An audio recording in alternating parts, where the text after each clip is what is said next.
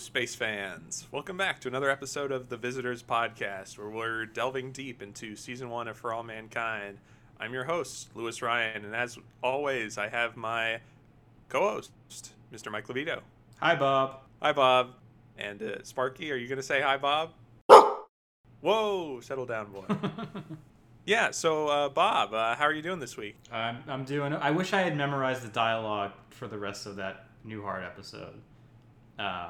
The Bob Newhart show episode? The Bob Newhart show, excuse me. Not to be confused with Newhart. Yes. His show about being a innkeeper in rural Vermont. Which turns out to just be a dream that the Bob Newhart from the Bob Newhart show is having, right? Yeah, exactly. Yes. One of the greatest finales of all time. And then, yeah, it's like if that hadn't happened, would anyone remember Newhart? I don't know. I don't know. It is weird that he had like two very successful sitcoms that both ran a long time. And have you ever seen an episode of either of them, Mike? I've seen like parts of an episode of Newhart. I could not tell you anything about it. Just that I've seen parts of it. I've listened to his comedy, right? I've listened to like the Button Down Mind of Bob Newhart. He's funny. You know what's interesting about the Button Down Mind of Bob Newhart? What? Is that Bob Newhart was not like a practicing stand-up comedian. He like just walked into a booth and just like did that whole set without ever like testing it in front of an audience first. It's crazy. I had no idea. Super successful. That's very impressive, actually. Fun fact: one of the only comedy records to win the Grammy for Album of the Year. Wow. Yeah. See, he's a genius, and he's still doing it.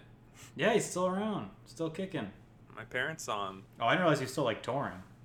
Yeah, that's what I meant by he's still doing it. I just meant he was like still alive. He's like 90, right? 92. Wow, good for him.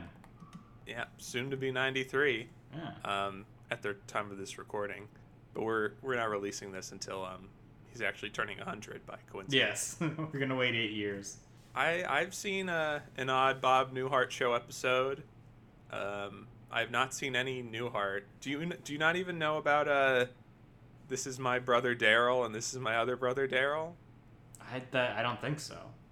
It's like a guy with two brothers named Daryl from Newhart, and it was like an Urkel phenomenon where like those characters became so popular that every week the audience was looking forward to them coming in and be like, "Hey, this is Daryl. This is my other brother Daryl." It's just like one of those like I feel like it's one of those bits that like without the proper context just kind of doesn't make sense. But that's funny. And you know what's funny is that he not only had a successful sitcom in the 70s and then another successful sitcom in the 80s, he tried to go again for a successful sitcom in the 90s, Mike. Do you know about the show Bob? It sounds familiar. And the premise of Bob is that Bob Newhart plays a comic book artist. Oh. Yeah. He was like a successful comic book artist during like the 60s, during the Silver Age of comics. And then he stepped back, and then he comes back for the 90s, the extreme age of comics. Reviving his character for the extreme 90s. That's funny. Is there any, like, Rob Liefeld make a cameo appearance? A lot of comic book creators actually show up. Like, Jack Kirby's in an episode. Oh, wow. Yeah, it's crazy. Yeah. And I just think it's crazy how he went from the Bob Newhart show to Newhart to Bob. And it's like, there's nowhere else left to go. Either show or the show, I would think. The right? show. Yeah. With Bob Newhart. Yeah. That's what he should have called. He should like name one of his tours that. Anyways, I think this was a bad idea for us to do a Bob Newhart podcast when neither of us had seen any episodes of the Bob Newhart show or Newhart or Bob. And I guess you've listened to an album. I have not. Mm-hmm. But anyways, I'm glad we're not doing a Bob Newhart podcast. Yes. Because we like you probably know by now, listeners, we have little to talk about in regards to Bob Newhart. But we're doing For All Mankind, Season 1. We're in the home stretch, Mike. Would you agree with me if I said that these two episodes are sort of like the dark night of the soul for the season, leading into the drama bomb finale? Yes, I would definitely say so. This is like the our heroes reaching their deepest depths, and then we want to tune in for the next episode to see how they pull themselves back up. Not so much on the spacefaring, I would say, in these episodes. Yeah. More so in episode 7. Every show needs to do close quarters madness episode. Mm-hmm. At some point. A lot of sitcoms and stuff have been doing it recently with the advent of COVID-19. Yes. And whatnot. But even before then, it's a staple to have all your characters trapped in one location, and then one of them slowly goes mad because for whatever reason they can't pull up Netflix. Or properly rewind their VHS. Yeah, that's a bummer. Remember VHSs, Mike? Did you ever have a favorite VHS that would break? Our VHSs when I was growing up were in pretty good shape. I never really had an issue with them breaking. Last time I remember a VHS getting caught in the machine, this was like really late. This was probably like 2010-ish. Mm-hmm. Do you remember the Wacky Adventures of Ronald McDonald? Yes. The VHS tapes that were sold at McDonald's, produced by Klasky Chupo Animations, the people that made Rugrats and Wild Thornberrys. Were the VHSs yellow, or am I making that up? No, the VHSs, they were solid black. Okay. And then the labels were different colors. The one I remember was this one in particular was the adventure to like Grimace Island, where it's like a pirate adventure, and so I remember it was like that tape was like the last one stuck in our VHS player, and then it got stuck and like destroyed the VHS player, which I was glad because I was about to pop in my my beloved like grandfather's copy of his precious copy of Walt Disney's Fantasia. Oh. Which, you know, I was glad that I was about to like pop it in to watch it, so I was glad that it was the Adventures of Grimace Island that got stuck and destroyed instead of my grandfather's precious copy of Fantasia. A masterpiece. Grimace Island, not so much. Yeah, bullet dodged, it sounds like. Yeah, remember the glory days of VHS, Mike? Boy, do I. Having to rewind it every time you watched it.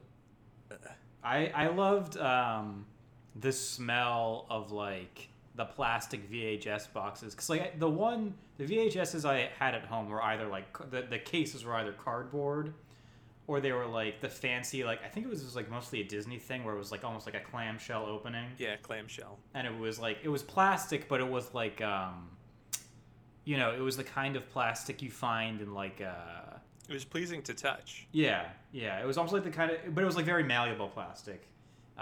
It was kind of, I feel like it's the plastic that you kind of, that I'm trying to think of like what, like, you know, if you like buy something and there's like a plastic back, you know, it's that kind of plastic. But at, we had a West Coast video in Chatham, New Jersey, and I would always rent the Godzilla movies, and they would come in these sort of like sturdier, my guess is it probably has a plastic like lining the cardboard case. And it had almost like a new car smell to it.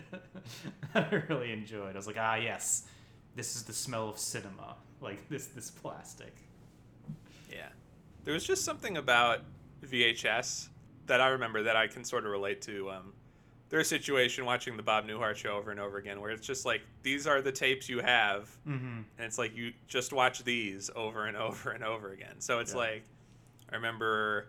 We'd get from the library in South Orange, like we'd watch like the Page Master over and over again. There was like a tape of the old Plastic Man cartoon show. Yep, they had one of those near, I think like the Blockbuster near Chatham, yeah. And it's like I'd watch those 2 episodes that were on that tape over and over again. Because like when you're a kid, man, you got to fill up your time just watching television. Yeah. You can't go outside and play and network with successful career people. Maybe we should have, but you know, Plastic Man's not going to watch itself. Yeah, this is completely off topic, man, but the networking thing, it's like, I remember when I was like first starting to get into like music, and my friend and I were learning a lot about like the music of like the 90s, like Nirvana and Soundgarden and all that. And he's like, man, isn't it kind of weird how we were alive during the 90s, but we never listened to this music? I was like, Joe, we were like 5 when the 90s ended. Of course we didn't listen to this music. Yeah. Anyway. Well, I'm having a similar thing. Where it's like I think about like we were there when things happened, like when like, as SpongeBob premiered, Yeah. and like Yu-Gi-Oh and Pokemon started Mm-hmm. when we were kids, and now it's all like ancient history. Right. Yeah. Yeah. It's very strange to think about. It's going to be weird, like, because someone on Twitter is always like, oh my god, I can't believe I never heard of this thing that happened like 10 years before I was born. And it's going to be, like, it'll be stuff like, I don't know, there'll be some episode of Digimon that has something weird happen in it that someone will dredge up, and they'll, Yeah. I don't know, man. It's just the mores of getting older, I guess. I guess so. In our increasingly, for whatever reason, we're just focused on like old TV shows from the 90s, and it's important to us. We have to constantly revisit it and be like, does this hold up? I don't know. Mm-hmm. But yeah, so enough talk about this. I think it's time we can get into our first break, and then Mike and I will be right back to discuss these 2 episodes of For All Mankind. So don't go anywhere, listener. Stay right there and enjoy this break.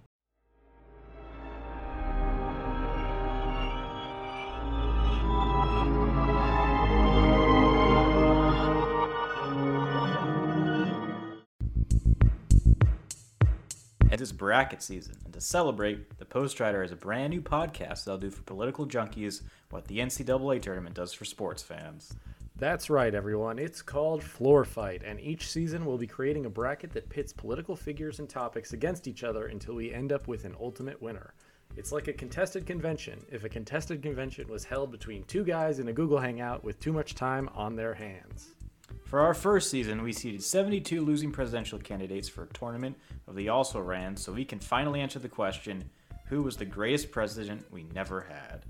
It's the perfect show for anyone who ever wondered what would happen if Dewey really did defeat Truman, or if Palm Beach County didn't use a butterfly ballot in 2000. And the best part is you can check out the seeds and prepare for the play-ins now at thepostrider.com/floorfight. See every candidate, who they'll match off against the play-in and first rounds, and let us know on Twitter @thepostrider who you think should win. And if those references to Dewey and Truman and Palm Beach County meant anything to you, then subscribe to Floor Fight. It's available everywhere you can find podcasts and, of course, on thepostrider.com.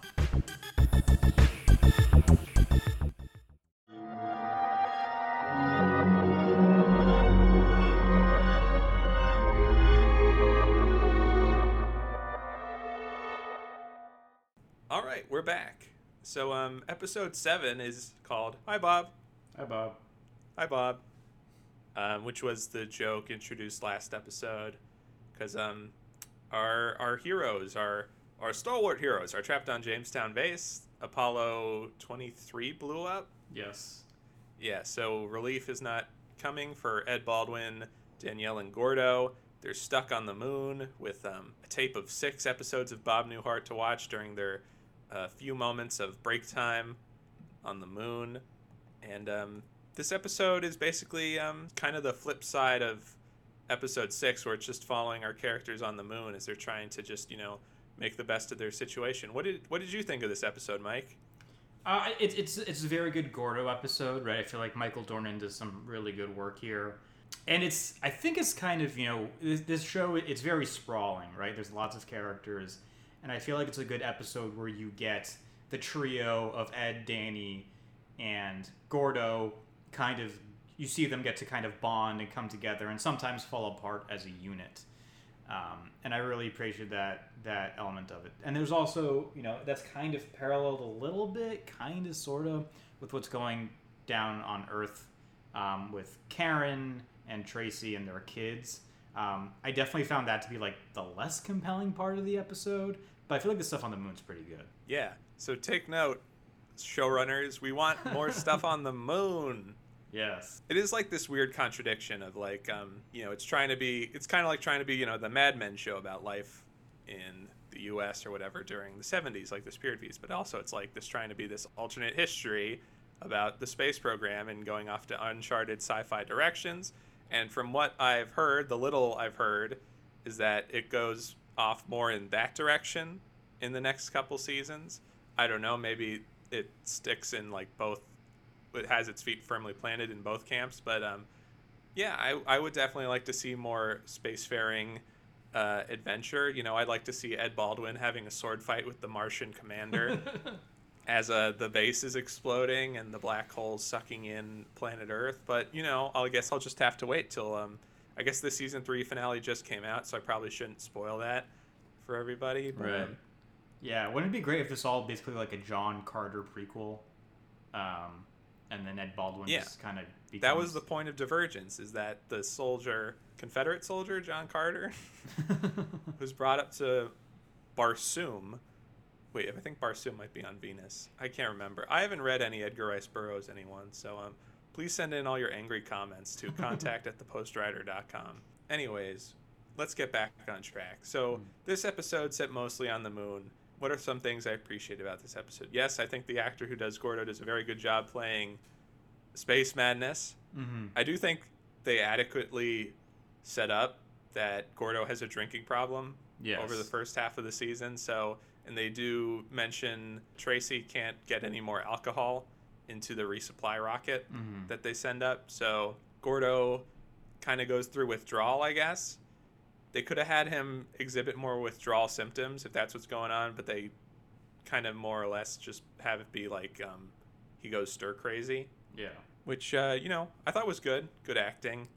I mean, it's an understandable situation because I couldn't imagine being trapped on the moon.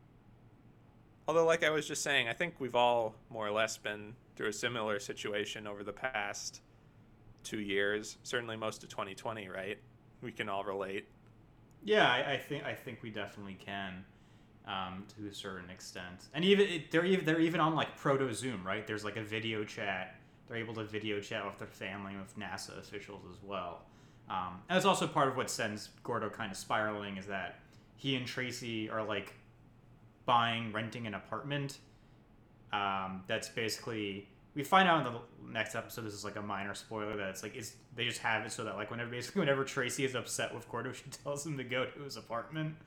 And it's kind of like setting the stage for what we assume will be like a separation or a divorce or something like that.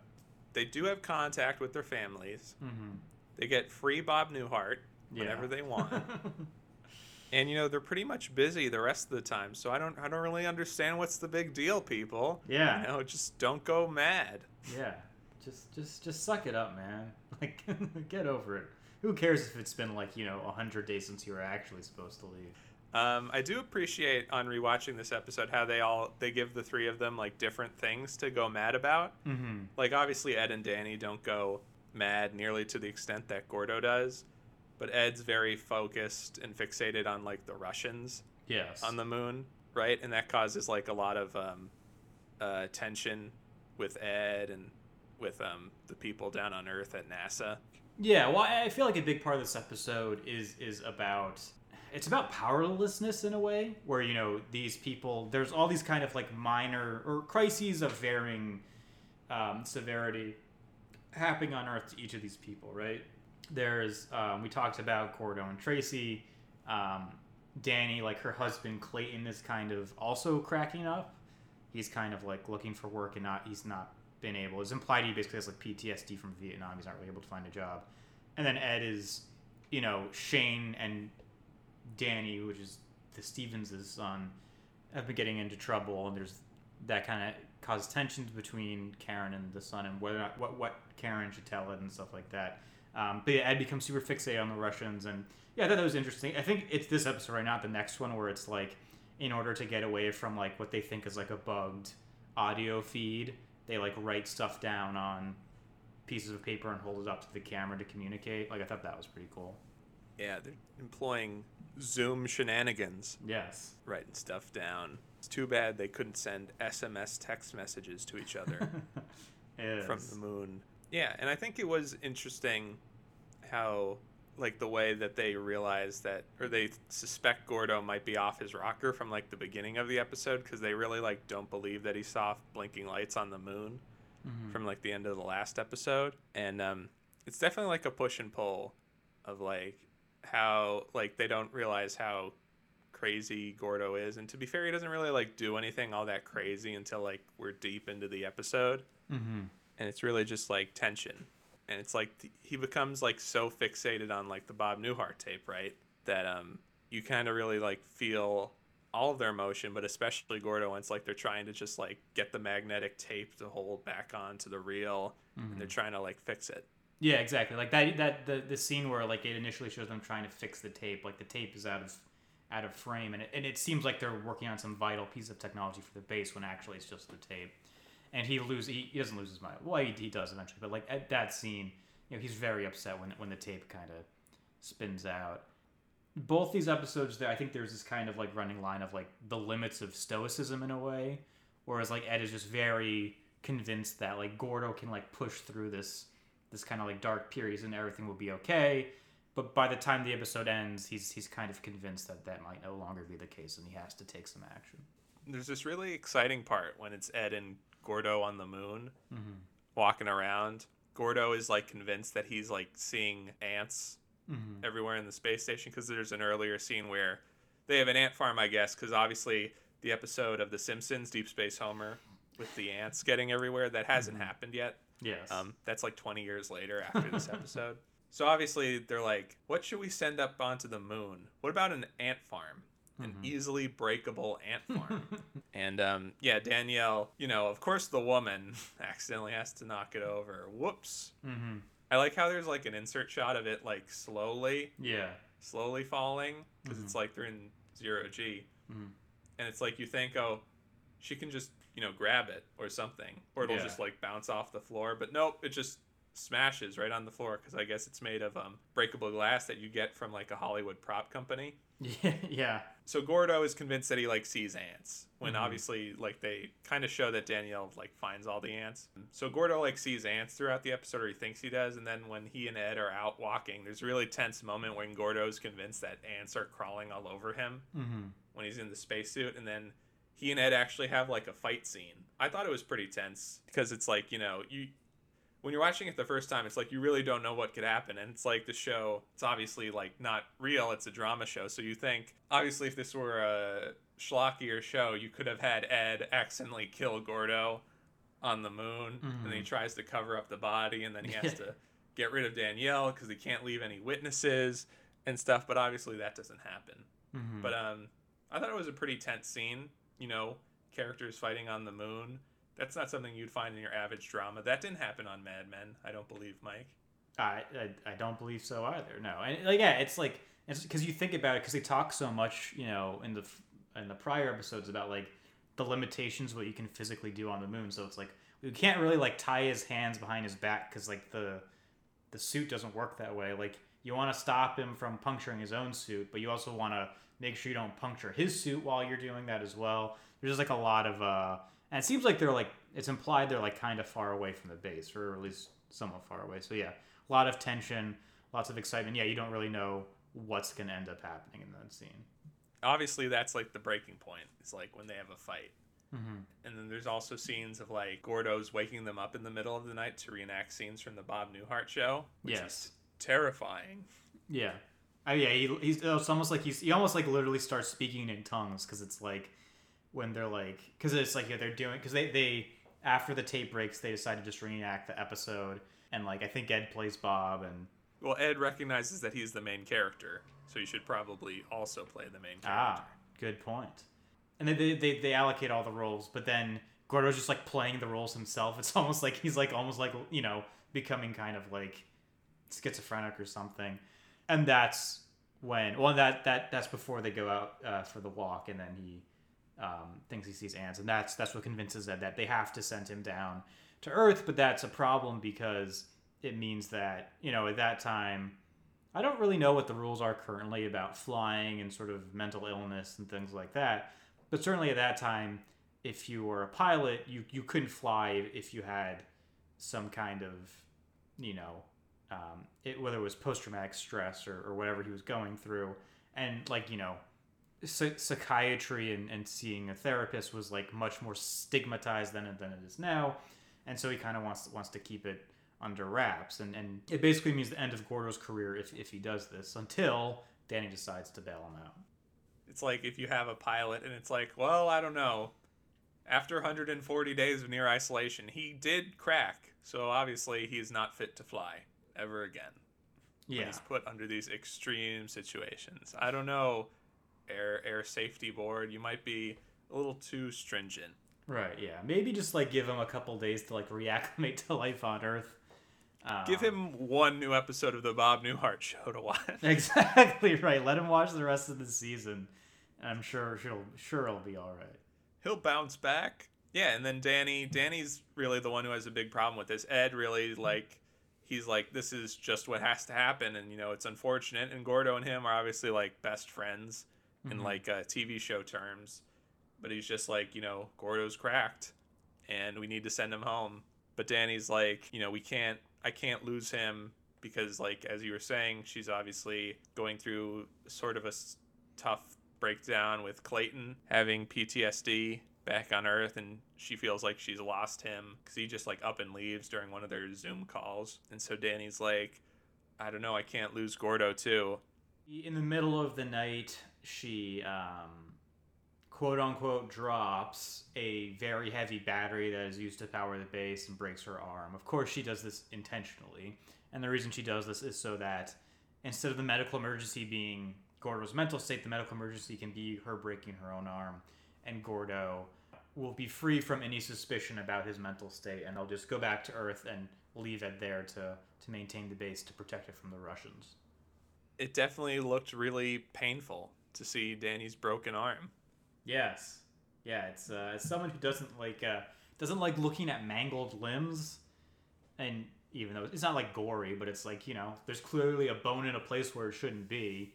Yeah, if they had Darren Lynn Bousman, the director of Saws 2, 3, and 4, direct this, you would have definitely seen the bone. Yes. Pierce the skin. Mm-hmm.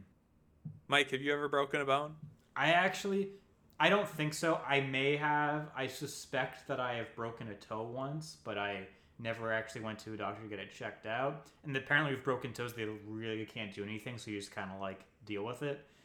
So I think I may have broken a toe once, but nothing more than that. Oh, well, I have never broken a bone before. So that means I'm overdue, I believe. Yeah, your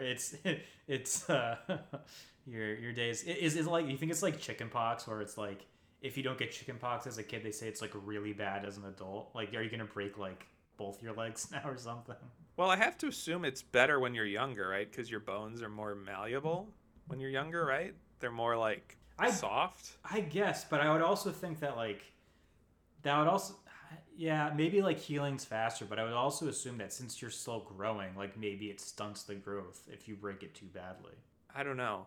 I don't really know much about bones. If anyone knows more about bones, or if Emily Deschanel is listening, please write in. Yes. And let us know. But yeah, I'm worried that I might just be one fall off a staircase away from total annihilation. I'm envisioning the guy from the, even though he didn't actually have broken bones, the guy from the chocolate selling episode of SpongeBob, his glass bones and paper skin. Yeah. Every morning he breaks his arms, and every night he breaks his legs. Couple of all-day suckers. Yeah, so Danny breaks a bone. She takes one for Gordo so they can both leave and head back to Earth, leaving Ed as the sole American on the moon. Yeah, so that covers that.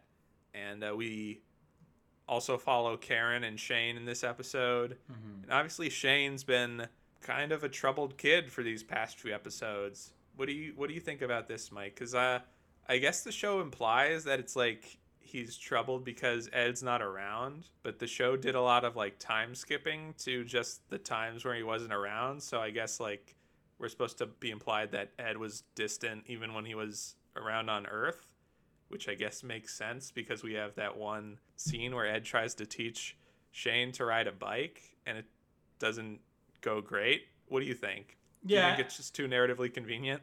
And then in like a later episode, Ed also is like, I felt bad because I couldn't teach him how to ride a bike. It is a little narratively convenient. They don't really give Shane a lot of like characterization. Like, I never feel like we know Shane. You know what I mean? He feels more like a plot device than like an actual fully fleshed character. Yeah, and I like the principal or whoever says that Shane's like the leader. Yes. And I just don't buy him as like the leader. No.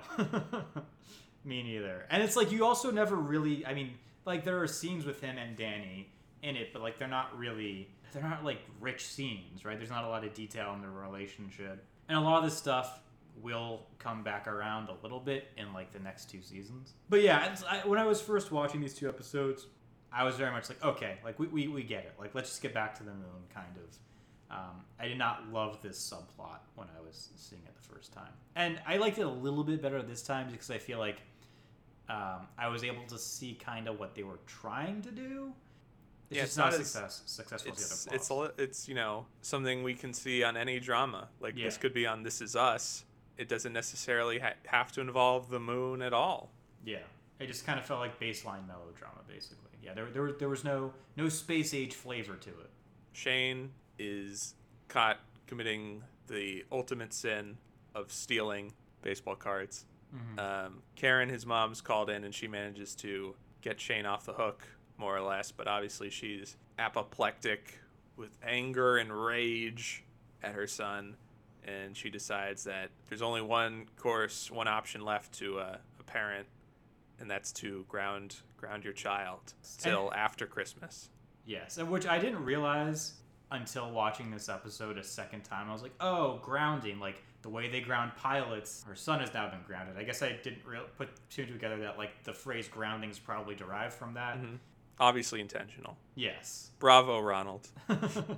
You genius. This is why he makes the big bucks. Indeed. This is why you and I are stuck doing a podcast in our basement. Exactly. We are undergrounded. We have been. We've been that bad.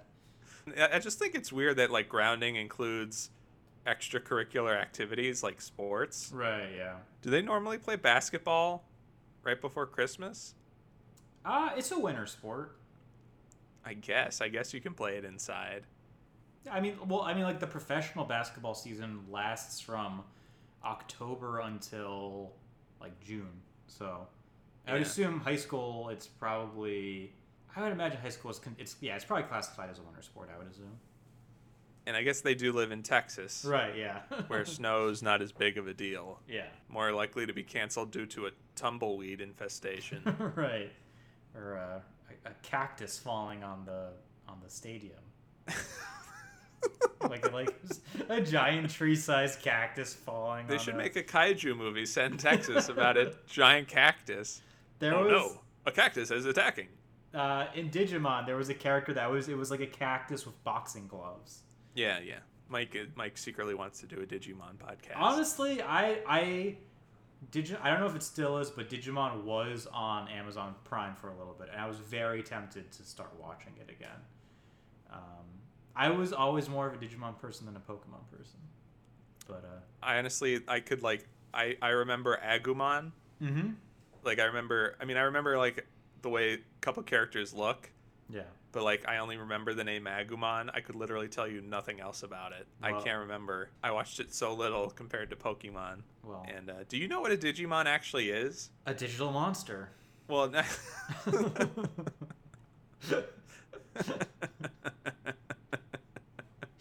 All right, Mike. Let's see if you come back next season to co-host this podcast. No, it was like a Tamagotchi. Yes, yeah, I had one of them. Yeah, I did not know that. Mm-hmm. It's crazy because like a Pokemon was like a whole video game, and like Digimon, it's just like here's this thing. You can like I don't know what you would do. You would feed it. Yeah, you would feed it, and you would, if I remember correctly, you had to like basically keep shaking it, and eventually you would encounter other Digimon and you would fight, and then eventually it would evolve into other... Could you like fight with could you play with other people's Digimon? I think you could connect it. Like you might have had to buy like a second thing, like a rig to connect the two, but yeah, I think that was part of it as well. A rig, Jesus. Rig, you know what I mean? A dongle. A dongle. These pre-Wi-Fi Bluetooth era. Yeah. We were barbarians. We were like truly in Plato's cave. Yeah. I remember connecting like just like 2 wires, one Game Boy to another, so we could trade Pokemon. Because back then, if there were some Pokemon, they would only evolve if you traded them. Mm-hmm. Yeah. You were supposed to engage with other people socially on the playground. I know. Which entire generation said, nah. Yeah, exactly. I don't think it worked. No. But there's probably an alternate universe somewhere where we did, and we're all in a more peaceful, loving world. Yeah. Instead of the mirror universe world we live in where everyone has a goatee and is evil. Yeah. Yes, exactly. But anyways, Shane's grounded. Shane decides, you know what? I'm going to go play basketball anyway. Mm-hmm. And then he goes out on his bike, and we find out at the end of this episode that Shane got in trouble. But not the kind of trouble like stealing or putting cherry bombs into a toilet or graffiti or, selling LSD to the Contras to fund your war. Whatever. It's car trouble. Shane gets hit by a car. He's in an accident. And Karen's devastated because Shane's her little boy. And that brings us into episode 8. Again, another sort of Dark Night of the Soul episode where Ed is really put through some paces. The Baldwin family is really put through its paces. So, Mike, what are your thoughts on episode 8, Rupture? Well, before we jump to that, we should also point out that the investigation into Larry and Ellen continues in episode 7. And Yes. it basically ends with them getting married to erase all suspicion that either of them are gay. And that alienates Pam from Ellen, and they basically break up. Yeah, I didn't really have a lot to say about it, so No, they I just thought kinda, we could just move on. yeah. But it's an important plot point. But it's again, it is they just kind of go through the motions when portraying it, I feel like. Anyway, so Ed is still on the prowl for Russians, but he's all by himself, and he is taking lots of pictures of their base. He does eventually discover surveillance cameras in the crater, Shackleton crater, sort of checking out the astronauts' mining and exploration operations. Yeah, did you dig the giant simple machine that they have to go down into Shackleton crater? Because I was like, wow, who built this? Yeah, that was pretty cool. It's so neat. Yeah, and he finds I guess it's a big camera under some rocks, watching him, and then they do the ultimate spycraft thing of oh, I see this camera. What should I do with it? It's leave it. Yes. Yeah. So he just has to leave it. Mm-hmm. And, yeah, so that's what Ed's doing. He's just focusing on dealing with the Soviets on the moon. 'Cause he's all alone. He has to be vigilant. And Karen's at the hospital, and she has to figure out what to do about Shane. Yes, he is brain dead, it turns out, which I guess was not a term that was widely known in 1974. So, his heart's beating, but there's no brain activity. And she's she enters this kind of state of fugue-like optimism almost, where she's like, oh, my boy can pull through this. We'll get a second opinion from NASA's neurologist. He's the best neurologist in the country. He'll be fine. The doctors know what they're doing. And the doctors know what they're doing, but that's not necessarily good news for Shane, unfortunately. Yeah, well, she's in denial. Yeah. The first stage of grief is denial. Mm-hmm. And, yeah, so she calls in Tracy to help out. Everyone at NASA chips in, and they're help out Karen. Mm-hmm. And then they are what should we do about Ed? Yes. Yeah, I feel part of the big tension in this episode is do we tell Ed or not that that his son is currently brain dead and likely to die soon? That is the big sort of ethical thing. There's sort of NASA and the the government and Margot are kind of well, no, he's in a stressful situation already. We don't know how he's going to react. This might not be smart. Whereas Deke is no, we should definitely tell him. We definitely need to let him know.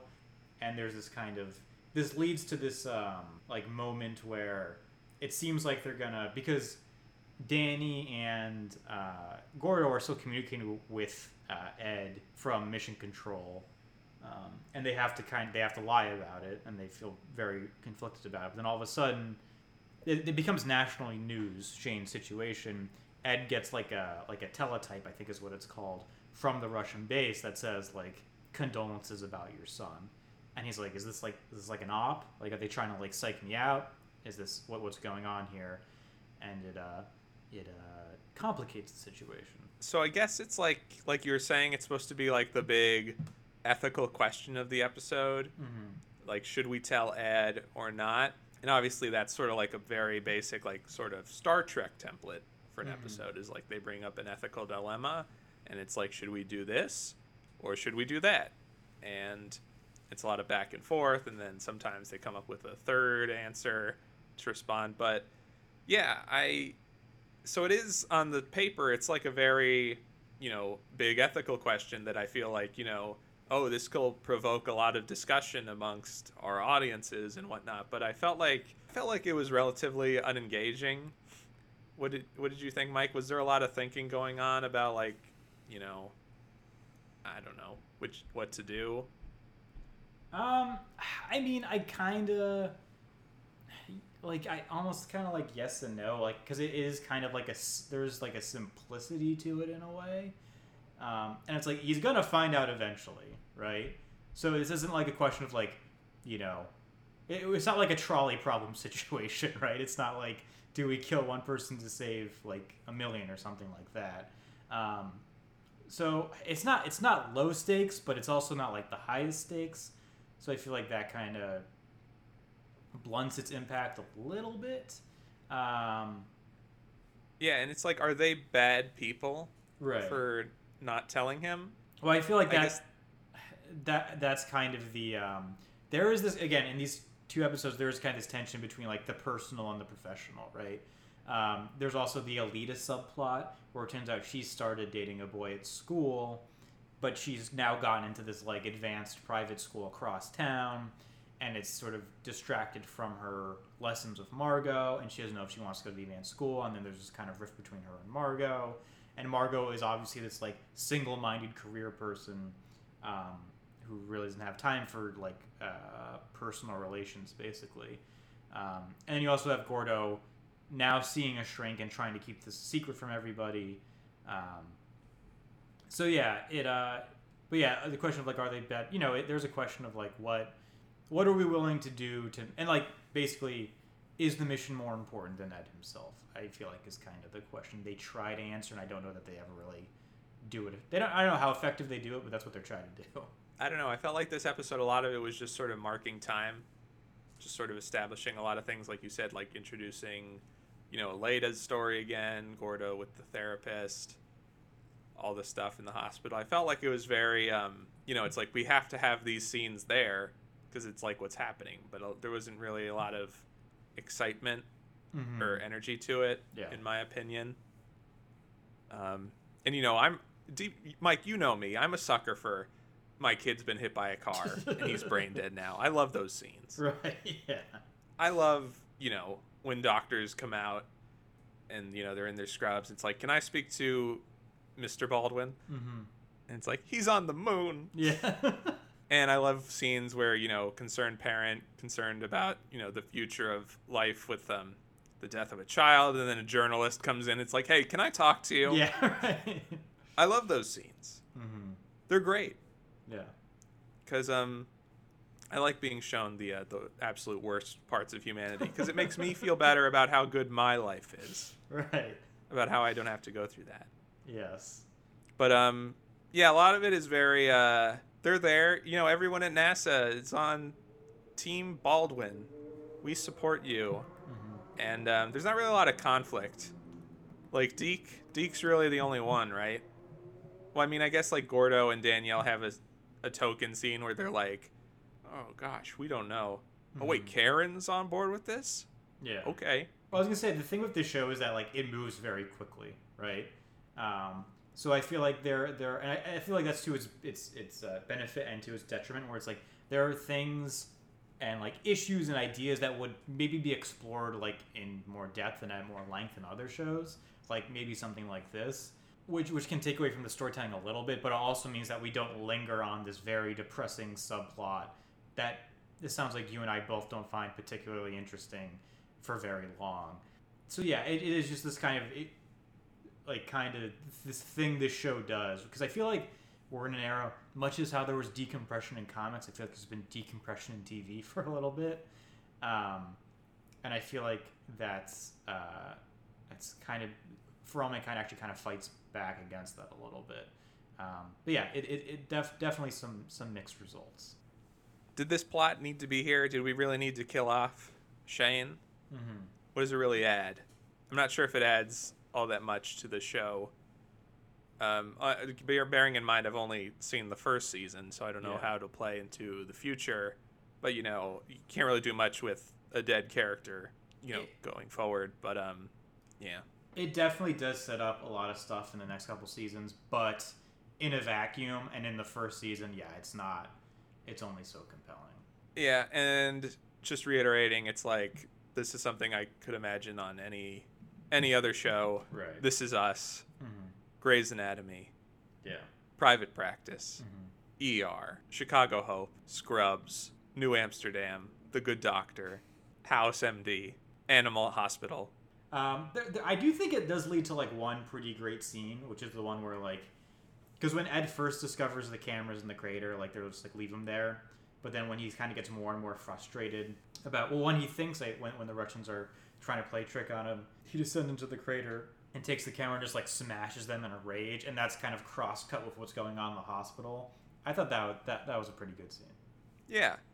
For whatever reason, and I guess there were scenes of Ed's losing control before, but I felt like it was the bubble bursting that's been sort of simmering all season.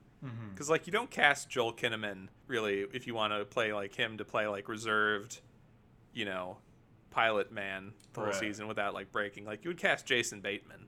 Yeah. If you wanted to.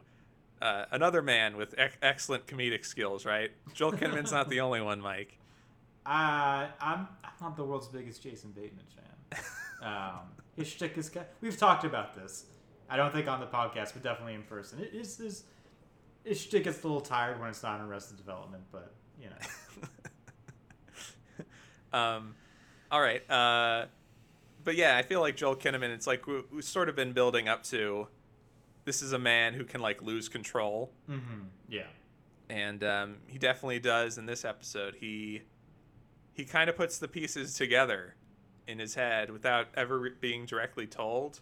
There's a really good scene where it's when Karen shows up at the end on the video call, and Aaron and he's crying. Yeah. And it's really emotional. Mm-hmm. Joel Kinnaman's good at acting. I could imagine, to the show's credit, I wouldn't really like it so much if Ed just lost control and basically became a rage monster. Right, yeah. Like a Hulk, if you will. Yes. It would just be kind of uh-oh. Because then it's I don't want to really see this character all that much anymore, in future seasons, if he's just going to rage out, go over to the Russian base with a machine gun and kill all of them. Right. It's Dos Vidania, Zvezda, and then he just mows them all down. And the end shot too is pretty great, where he's drinking the gin that they imply has been stowed away somewhere on the base in the previous episode, and he's just slumped down in the corner, and he starts banging his head against the wall. Really good moment to end on. I wanted to ask about this because did they imply there was gin in the last episode? Yeah, they say something. They say something to the effect of because Tracy, like you said, Tracy is no longer able to sneak alcohol up to Gordo, and he makes some comment about a drink, and Ed's nope, that bottle of Chivas is safe and sound, only I know where it is, or something like that. Oh, okay. Yeah. I don't remember that because I was watching this and I was is this a continuity error? Where Ed just was and grabs a bottle of booze. Mm-hmm. So I'm why didn't they just give some to Gordo? Yeah, right. Just little things like that. And also, was the 0G in the last episode bothering you? It wasn't. I mean, you mentioned the ant farm scene. By the way, Chivas is Scotch. I don't know why I thought it was gin. Dewar's, I think. Wasn't it Dewar's Black Label? It had that shape of the bottle. The For All Mankind wiki says it's Chivas. But I think somebody drinks Dewar's in another scene. I don't know. Anyway. 0G. 0G. There's the one scene where it's I think Danny hands something to Ed, and they show it them just kind of floating it. It's a suitcase full of something. They show it floating across the thing. It's oh, you're clearly just shooting this scene to show that you can do this. I didn't think too much. I guess it seems a little inconsistent, I guess. Yeah, I was just confused about so why aren't they floating? Yeah, that's a good question. I don't know. They kind of yada yada that, don't they? Well, I mean, but they're not floating when they're like walking on the moon. But they are like walking normally in the base, right? They're not doing like the little skip they do in the suits. So I don't know. You were right. I think they yada yada'd it. Yeah. Is kind of the thing. And there was also there's a really subtle thing that I wanted to bring up, but I don't know if it really worked on the podcast. But like when Karen grounds Shane and is walking back to her car on the driveway, you can hear really like the ADR of her feet clamping down on the driveway, like tick tick tick tick tick tick. It's like, because I guess it's like they shot it, and it's like obviously there's not really much sound. There's much more sound in like TV shows and movies than there are in real life of like someone's feet, like feet making noise on the gravel. So I guess they're watching, and it's like we really need to emphasize that she's like walking on the driveway. So they ADR in scenes of like tap tap tap tap tap tap. It was really distracting to me for whatever reason. Let's find that clip and post it on Twitter. Right? Yeah. See what people think. Yeah, but yeah, the show like yada yada some stuff, and it's fine, I guess. Not everyone is paying as close attention to it as you or I, which is fine, I guess. Yeah, there is. I won't spoil it, but there is one episode of season 3 where there was like a very big thing they yada yada, and like it's clear. It's a thing they don't show, but it seems like just based on the precedent set by other episodes, they probably should have shown it. But we'll talk about it when we get to that. Yeah, so it basically ends with Ed.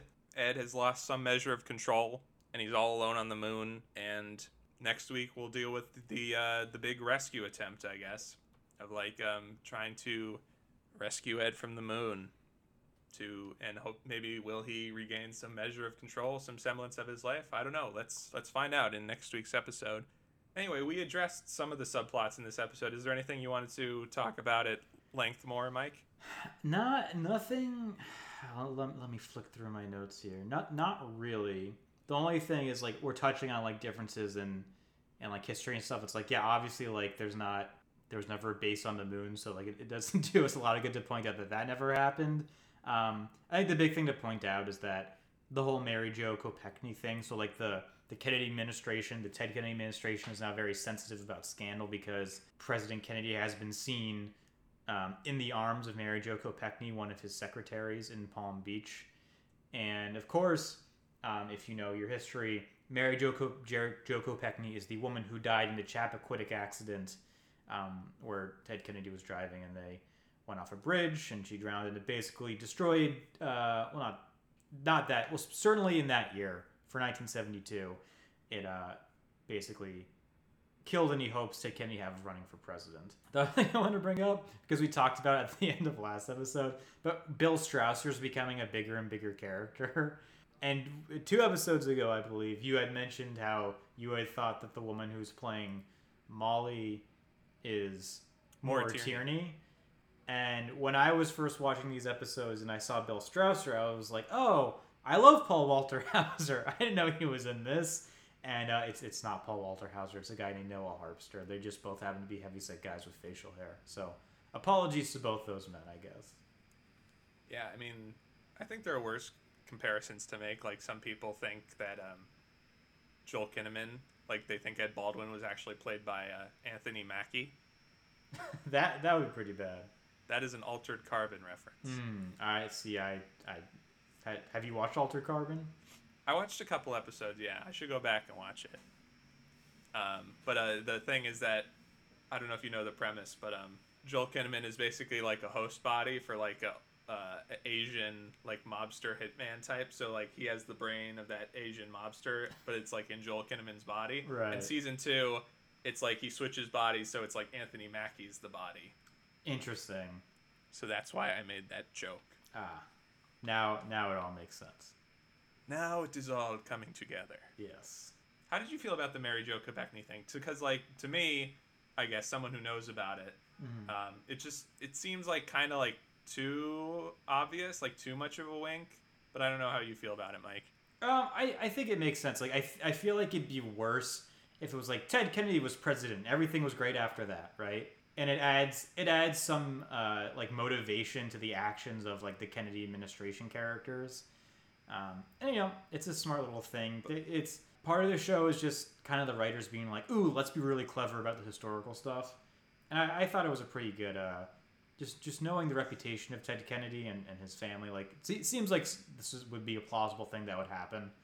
So, but would Mary Jo Kopechne really still be in Ted Kennedy's circle in 1974? She worked on Bobby Kennedy's presidential campaign, so I don't see why not. I just feel like it's one of those things where someone, namely Lars, would point out and be like, "I know what that is." It's like fan service for American political history. It's the Leonardo DiCaprio pointing to the TV meme. It's exactly what it is. Yeah. Have you ever seen Did you see the movie Chappaquiddick? I have not, but I know you have. Jason Clarke. Yeah. It's really good. Is it? Yeah, I really liked it. It was one of those movies that came out. It was very under the radar. Yeah. And to someone who I knew the term Chappaquiddick incident, but not really that much about it. I thought it was a really fascinating movie. Jason Clarke's really good in it, really captivating as Ted Kennedy in this serious, sometimes darkly funny recounting of the incident. I will have to check it out. It's one of those things where you think what could have been, and now they have this whole show that's basically here's what it could have been. Not really that much to say about Aleida. Nah.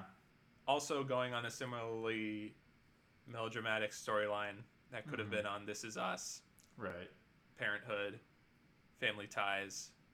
Full House. Growing Pains. Yeah, and it's also just... Kenan and Kel. Sure, yeah. It's also just frustrating too, because it's just just go to the school. You have phones, you know what I mean? You have a bike. You can stay in contact with this kid. He's not that great. I don't know. But she's in love. Yeah, I guess. Hormones. This is why writers like putting teenage characters into every single show. They can do wildly implausible things. I guess they can get involved with hit and runs. Yes. And accidental murders. And it's we have to cover up the body. Otherwise, I'm not going to get into college. I'm trying to think of who the worst teenage character in a show that doesn't focus on. Homeland season 2. I've heard. I have not watched Homeland, but yes, I have heard that. What did it start from? I want to say the trend started with The Sopranos with AJ and Meadow. But I think those work because it's they're there to literally just be the kids of Tony Soprano, and they really don't have too much going on in terms of the plot. They pretty much just stay kids, people sort of isolated from goings on of the mob, and then every other show is hey, let's have these younger actors, and then it's hey, we can give them stuff to do in this next season. So that's what I was worried about when I watched Breaking Bad for the first time. It's Walter Jr. It's oh no, what kind of plot are they going to give Walt Jr.?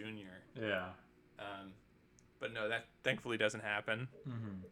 But Homeland season 2, yeah, Brody's daughter in the second season gets involved with Timothy Chalamet, who plays the vice president's son, and they accidentally hit and run somebody. And it's you can't tell anybody this because my dad's the vice president. It would cause a huge thing. And it's just why am I watching this? All right, I want to see Claire Danes get Damian Lewis to admit that he's a terrorist. None of this has anything to do with that. But yeah, so thankfully they're keeping Aleida in somewhat more realistic, less annoying territory. But it is just go to the school. Yeah, yeah. And yeah, it's a thing too where it's you mentioned The Sopranos, and it's I feel the stuff that they had Meadow and AJ do kind of played into the larger themes of the show, whereas the Aleida thing has always felt to me a little. Again, we would talk about how it kind of connects between the relationship between Mario and Werner von Braun and all of that, but I feel it's always felt a little out of place on the show. But yeah, they're AJ and Meadow, everything involved with them is sort of a reflection on Tony Soprano as a father, Carmela as a mother, and sort of the family world they inhabit. Whereas with Aleida, it's literally all this stuff happens in a vacuum. Nothing from her life or teachings with Margot seem to be affecting her decision to I want to be with this boy. Other than I guess you could read in on a very superficial level that's the death of her mother, something wanting to be part of a family or whatever, but it's very, you're basically reaching at that point. Nothing is really impacting this plot line. Yeah. at all. And it just continues the trend of like, why is Aleida here? Other than this will pay off later. It does pay off. All right. Yeah. I mean, I would have. Why not just have more scenes with Margot and Aleida? I would have liked watching that more. Yeah, that's a good point. Yeah, it'd be better than the Shane plotline for sure. And then what else is there to talk about? Pam. Yeah, again, that's like another subplot that I feel like is just kind of walked through. We already knew this, but Ellen is going to be the commander of the next mission, which includes her, Deke, and a new character named Harry Lou. And there's now questions, like they're on a talk show, and there's now questions given Danny's accident. It's like accident, quote unquote. Like, should women be on the moon? Are they up to it? Yeah. So I think we pretty much covered it. In my opinion, I'd give these episodes like a B. Yeah. I feel like we were really harsh on it, but it's like it's mostly just fine. And it's a shame that it doesn't. The excellence of like the 3-parter with like Molly Cobb is sort of cast a large shadow or set the bar really high that the show like needs to like that the show has not cleared in these 2 episodes. But I felt like they were very good. Space madness, can't really go wrong. Like I said, it's been done. Shooting fish in a barrel, dealing with brain dead son in the hospital. It's also been done before, but the show thought this was the best direction to go in, so it's fine. It's effective, but I felt like I had seen it before, so kind of had a generic feel. So that's how I felt about it. I would agree. I would say, honestly, probably the weakest part of the season. Yeah, not too much of, like, historical, in jokes and stuff like the first 2 episodes. Not too much strong character stuff like the next episodes after that. If people disagree with us and they think these 2 episodes are like the pinnacle of the show never got better after these 2 episodes, why didn't we have a whole season of Karen in the hospital, Gordo going crazy on the moon? How can people get in touch with us? Well, you can email your grievances to contact@thepostwriter.com, and you can find this podcast anywhere podcasts are found. Please like, rate, and subscribe it. When you do listen to it, tell us how great we are on it. And you can find me on Twitter at Twitter at mlevito and Letterboxd at Amerimike. Yeah, and you can follow me on Twitter at the Lewis Ryan. I'm also on Letterboxd as well. Please email us. We'd like to hear from you. We'd like to hear from anybody. Please. Mike and I are all alone up here. And I don't like the way Mike's starting to look at me. Yeah, I swear to God, I'm seeing ants all over my basement. Would it have been great or terrible if there was a scene of like Gordo and it's like his POV of like he's looking at Ed and then like Ed turns into like a giant piece of chicken? I think that'd probably be a step too far. Gordo, what's wrong? It's like, Ed, you look delicious. It's the Seinfeld where I think it's Jerry or George sees Kramer as a turkey. It's Newman. Newman sees Kramer as a turkey. Excuse me. Yeah.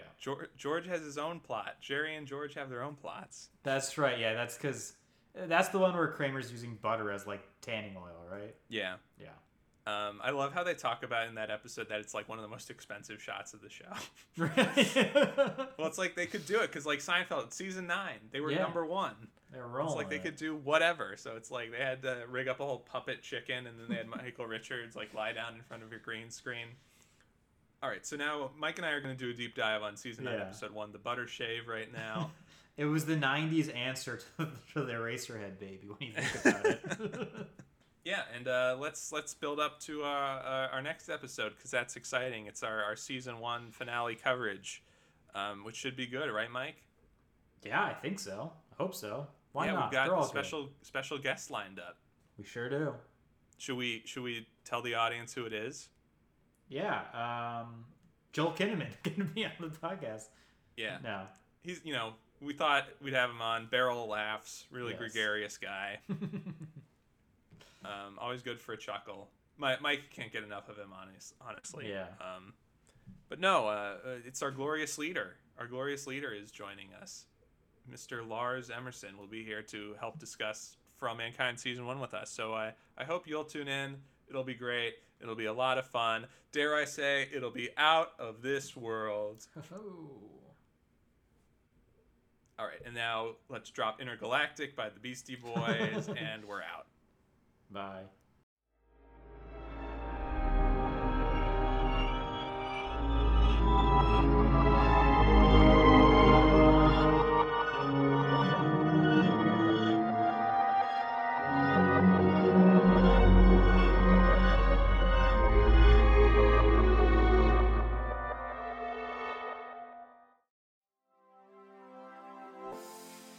If you're a fan of the Post Riders articles, podcasts, and projects, be sure to sign up for our newsletter. It's a once-a-week digest of everything we've worked on, what the site is up to, and other things we'd recommend each Monday. We don't believe in subjecting you to daily, annoying emails, but we do believe in keeping our most passionate and loyal supporters in the loop on what we've been up to. We know how inconvenient and annoying it is to have your inbox flooded with constant reminders and useless material. That's why we run a curated weekly newsletter that gives you a once-a-week scoop. New subscribers help us know how many people are reading and listening to our work and want to hear more from us. So go to thepostwriter.com/newsletter to sign up now.